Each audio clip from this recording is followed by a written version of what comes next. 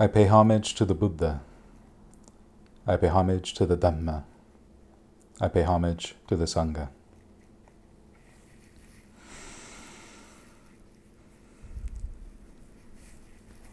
So if you've been attending any of my talks while we've been on Zoom, you'll notice slightly different background today. I have a nice new comfy chair, so I thought I'd take advantage of it and be in a different place in my living room. Still a lot of bare walls. The minimalist in me just refuses to put things up, but hey, you get to see my front door. So before I get into the sort of meat of today's talk, I wanted to first start out by talking about my love of movies growing up. You know, as far back as I could remember, I always enjoyed going to the movie theater, the drive-in theater, anything like that. Like most people, I also enjoyed watching movies from home, going to a video rental place, things like that. But there was always something about going to the movie theater, buying the snacks, sitting in the chairs, watching the trailers, all of it.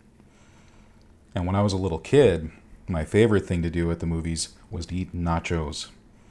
Now, they're not great nachos by any stretch of the imagination, but when I was a kid, those were my favorite.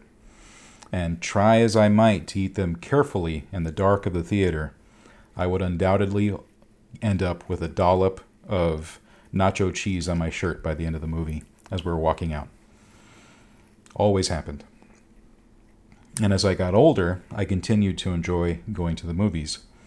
Even as a young adult in my 20s, I would often take one day off a month just to go to the early showing, go to a matinee showing, just to watch a movie in a relatively quiet theater with my snacks and watch the trailers, watch the movie, and enjoy the whole experience. And that would be like my treat to myself that I would do once a month. So when we had this pandemic that is, still lingering on, but when things were really in the thick of it, one of the things that my wife and I had decided is we weren't going to go to the movie theater. So I went pretty much 2 years without seeing anything, just movies at home. And, again, nothing wrong with that. A lot of fun, just different experience. So it wasn't until maybe a month or so ago, my wife and I went to the California Science Center to see the Cambodian exhibit on the lost empire of Angkor, right? And man, was that really cool. And there at the California Science Center, they have the IMAX theater and the huge screen and everything. And we went to see the hour-long documentary that accompanies the exhibition, the exhibit. And that was our first outing in seeing a movie in an actual theater after 2 years. Our second outing was to see The Batman. Now, by now, some of you might have seen this movie. Maybe some of you have no interest in seeing the movie.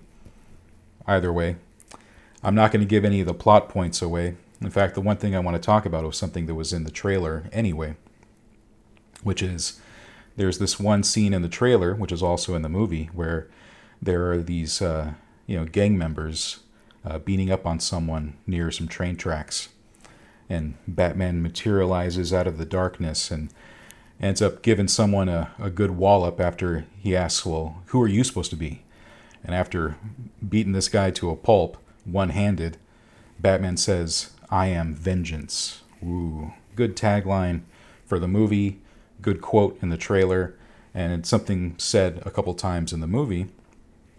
And then, without giving too much away, by the end, Batman kind of realizes maybe that's a silly thing to say, and certainly a silly thing to be if you're looking to make much positive change in the world, being vengeance. And it was the kind of thing where watching that in the theater and seeing it in the trailers and afterward thinking about it, noticing how odd a phrase it is, but also seeing it from a bit of a Buddhist perspective. When we talk about I and my making, well, that's it right there. Oftentimes when we're feelings of hatred and anger, it's not so much that we have those feelings sort of swimming around in the body, but we identify with those feelings. We think of them as my anger, my hatred, my vengeance. But then we also go one step further and we'll think of them as us. Like, I am angry. I am vengeance, just like in this movie. And so I started thinking about not only hatred, anger, vengeance, because it's something said in this movie that I'd only gotten to see recently, but also the flip side, what in Buddhism we would refer to as like the enemy of anger, the enemy of hatred, which is metta. And so I'm using the Pali term for a very specific reason, which is because when we translate it into English, when we translate metta into English, it can get a bit tricky. Oftentimes, people will translate metta as loving kindness or loving friendliness or even just straight up love. And that's tricky to me because as I've continued to study Pali, metta doesn't mean love. We have a word in Pali for love, and that's pema. It's just like the teacher and author Pema Chodron, right? The pema means love. So metta means, as far as I can see in translating, and there are other translators that agree, metta means something more like a sense of goodwill. Literally like the opposite of hatred, the opposite of wishing someone ill will. It's goodwill. So that's the meat of what I want to talk about today.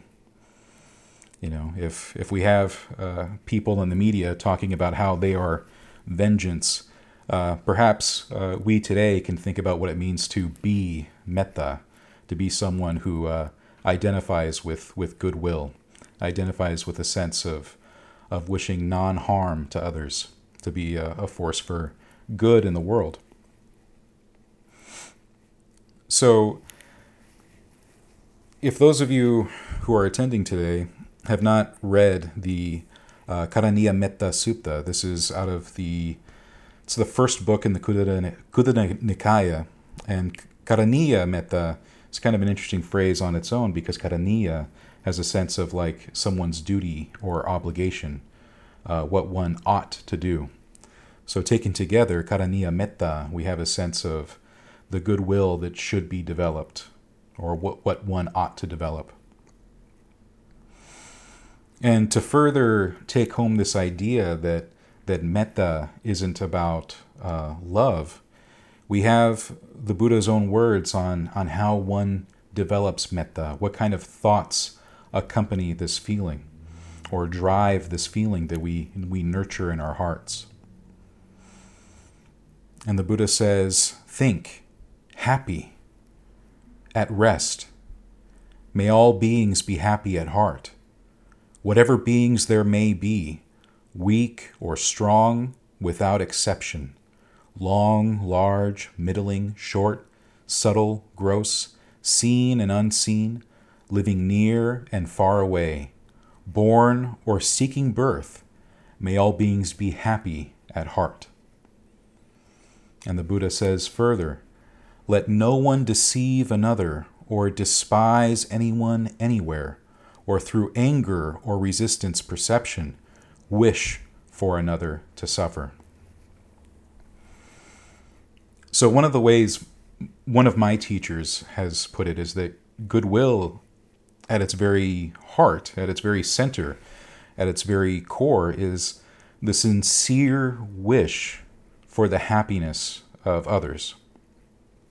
And not just the normal kind of happiness. When we're thinking of someone being able to cultivate their own happiness, we're not thinking of them having a lot of money and a big house and a fancy car, or getting to be with all the people they want to be with, or having all the friends they want to have. But rather, when we think about happiness for them, we think about true happiness, the happiness that that one can nurture inside that isn't dependent on anything else. We're talking about the happiness that one derives from following the Eightfold Path.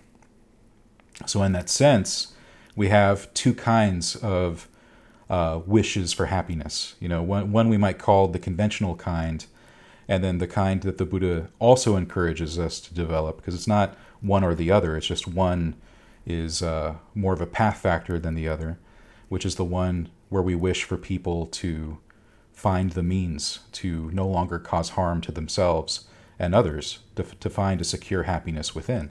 It's the same kind of happiness that we try to develop for ourselves.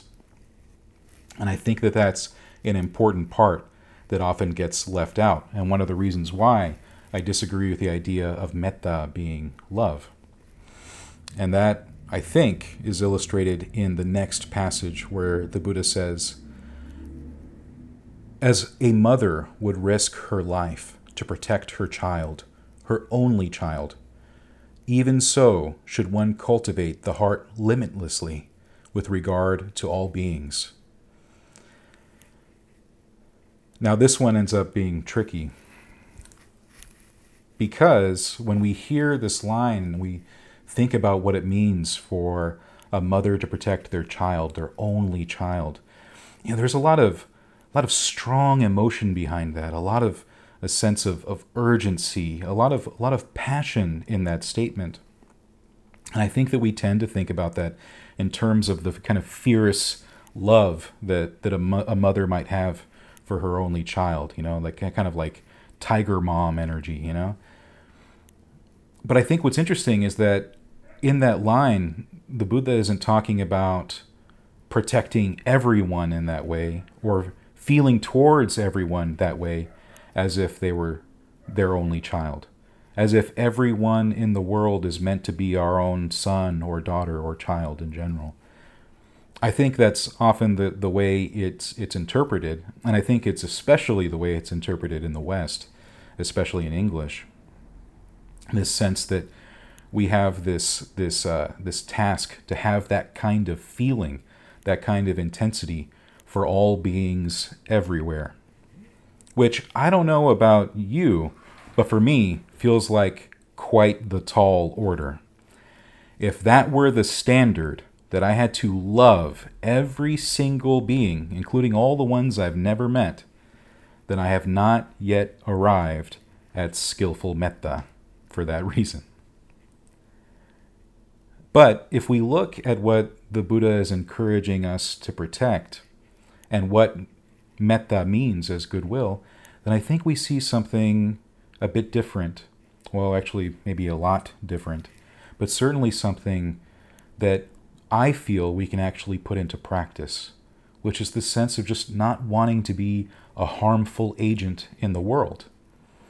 And what we see is that in the way that a mother would protect their only child, we can protect our own hearts, and within our hearts, that metta that we're trying to cultivate. So if, and I think we might be splitting hairs, but I think it's an important point anyway, if we are protecting that metta that we're cultivating, if we are protecting our own hearts and making sure that that metta is well nourished, well fed, well supported, that we live a life that's conducive to the cultivation of metta, then we have that kind of abundant metta that can be generated and spread in all directions, the 6 directions that the Buddha has in mind for us, that we send out metta indiscriminately to all beings everywhere, in front of us, behind us, above, below us, to all sides, everywhere. And I think that that can only happen if we make sure that we protect our own heart, that we look after ourselves. In fact, earlier in the passage, the Buddha talks about how important it is to live a life of few duties or few responsibilities. And I think it's easy to read something like that or hear something like that and assume that the Buddha is encouraging a kind of laziness. And rather, what the Buddha is teaching is a life of simplicity. How important it is to live a simple and good life that supports our practice. And metta requires that kind of support. If one lives a very busy and hectic and stressful life, and one does not make room for the practice within one's own life, one does not have the time to try to even cultivate these qualities, then something like metta, like goodwill, can't just spring from nowhere. So really what we're talking about in terms of being able to spread metta in all directions to everyone everywhere, we have to first start by having that sense of metta, that sense of goodwill for ourselves. If we're really wishing for all beings everywhere, all sentient beings throughout the entire cosmos, to find true happiness, we have to first want that true happiness for us, and to know what that true happiness means. To know what it means to have the kind of resources to truly be blameless, to truly be harmless, to live a life contented in such a way that you no longer live in a way that's burdensome or troubling to others. One of the examples I love the most that the Buddha describes, he describes in terms of the monastics, but it's something that I come to as I think about living as a layperson all the time, which is to live like the honeybees, going from flower to flower, feeding on the pollen and on the nectar, in such a way that they don't harm the flowers. They don't harm a single petal, and they're feasting and they're delighting and feeding on this nourishing nectar, on this nourishing pollen. Just dusted all over with delicious pollen, and they don't hurt a single thing in this process. And when I think about myself, that's precisely the kind of happiness I'm trying to create for myself and in my relationships with others. And I have to do that by making sure that I take care of myself first, that I leave room in my life to cultivate these qualities, to live a life of simplicity and seclusion. And you'll notice that me as a layperson, it doesn't mean that I'm off somewhere in a cave, no one's seen me for 3 years, right? It means I have to find that seclusion in the midst of my life lived as a layperson. And it's a delicate balance. You know, in some ways, the life of a layperson ends up being far more complicated and tricky in terms of applying the practice than it does being a monk. And you would think it'd be the other way around, with all the monks having all of the rules they have to follow, the certain ways they have to live their lives. They got to wake up early and do this and do that, and all of this before sunset, the 1 meal a day kind of thing, if they're following a stricter code of the Vinaya. But I got to tell you, we got it harder. That's how the Buddha described it. He described the lay disciple's life as one covered in dust, stressful, busy, not secluded, which means we have the task of trying to find that kind of seclusion ourselves. Find time and space in our lives to wash that dust away. The practice of meditation is one of those ways, a part of the Eightfold Path, but it's also the way that we hold views, the way we think, the way we speak, the way we act, the kind of job that we have.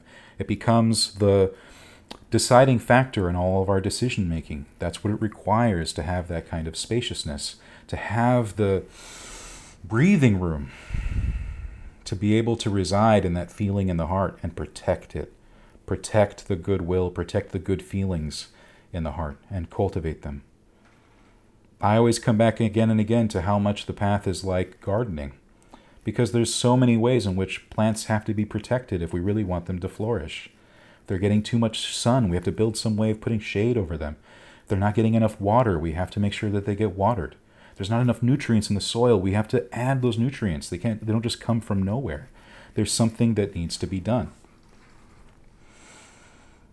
In the Thai forest tradition, one of the Thai Ajahns, I can't remember which one, gave an example of trying to be reliant on outside sources while still trying to travel around on a boat or a ship. It's like if you didn't take any fresh water with you on a voyage, and you had to keep going back to port every single time to replenish your supply of water, your fresh drinking water, because you can't just drink from the sea.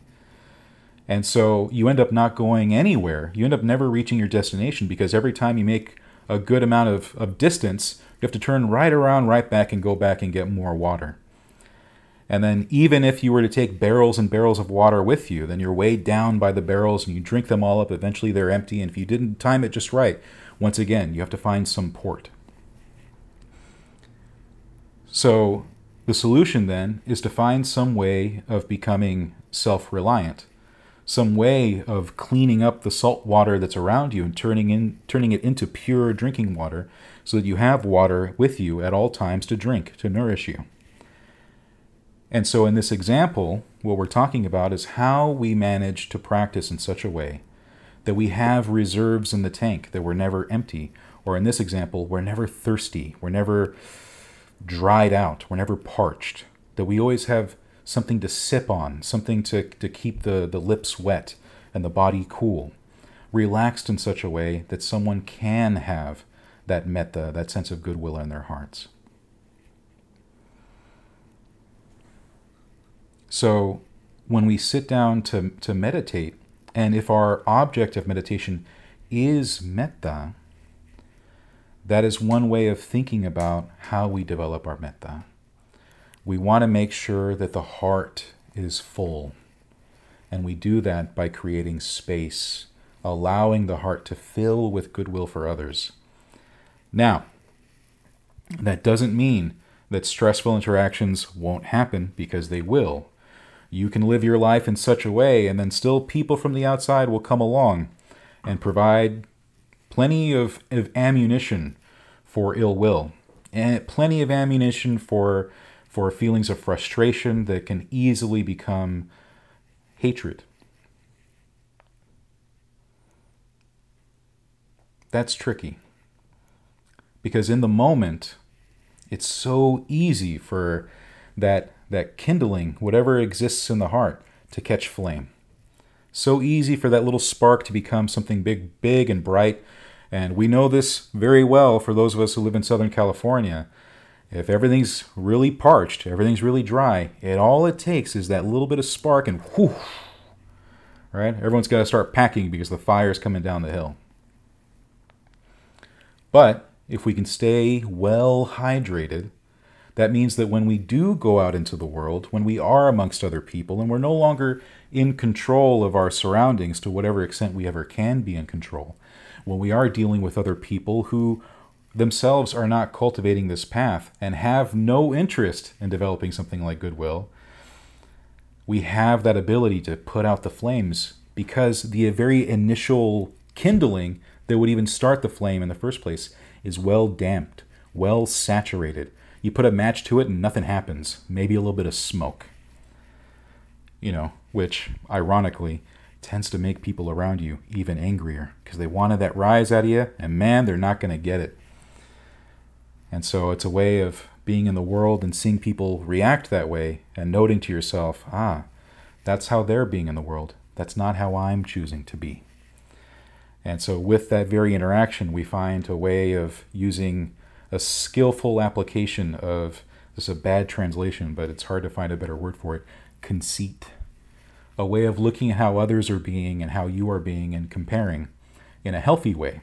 Not to say, haha, I'm better, or oh, they're better and I'll never get there. But a sense of looking at others and going, okay, this is the work I need to do. Someone gives you an example of how not to be. But then there are also people who give you examples on how to be.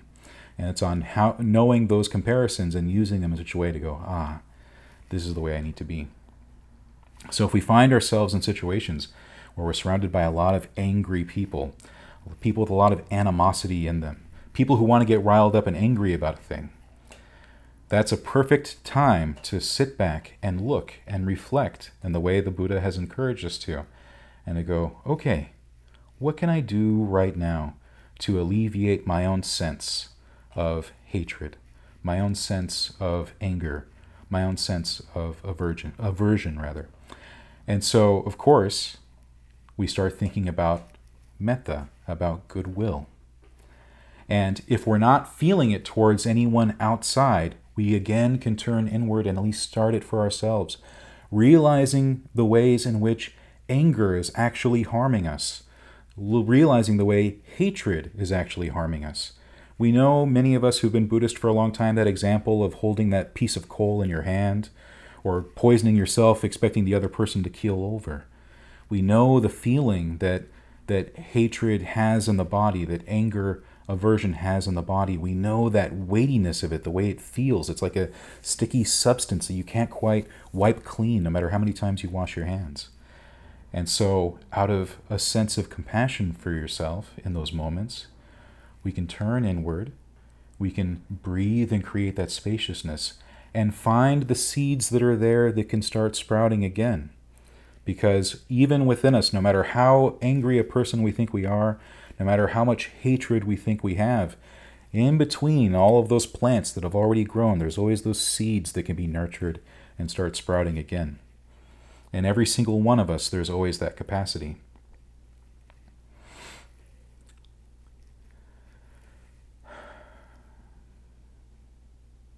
So when I was watching this movie, The Batman, which is good, but it can be difficult to watch because it's a movie that plays in the gray. There's a lot of angry people who feel justified in their anger. A lot of people with hatred in their hearts that feel very justified in their hatred. And I'm already seeing the people who watch it and end up getting the wrong message when they see it. They come out thinking like, yeah, me too. I'm also vengeance, which I think is missing the point. Again, without giving away the plot, the idea is that maybe being vengeance isn't such a great idea. But we also don't want to burden ourselves with something that's impossible to reach either.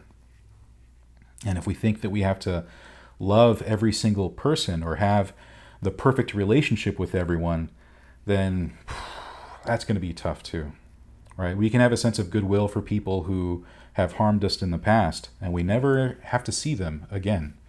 We never have to talk to them again or try to nurture a relationship with them again, because there are some people in which it wouldn't be possible to do so, and would actually be harmful to do so. And to put ourselves around say abusers or toxic people or harmful people again, does us a disservice, because I think it actually breaks us away from our seclusion and our ability to continue to have that sense of goodwill. This came up recently for me.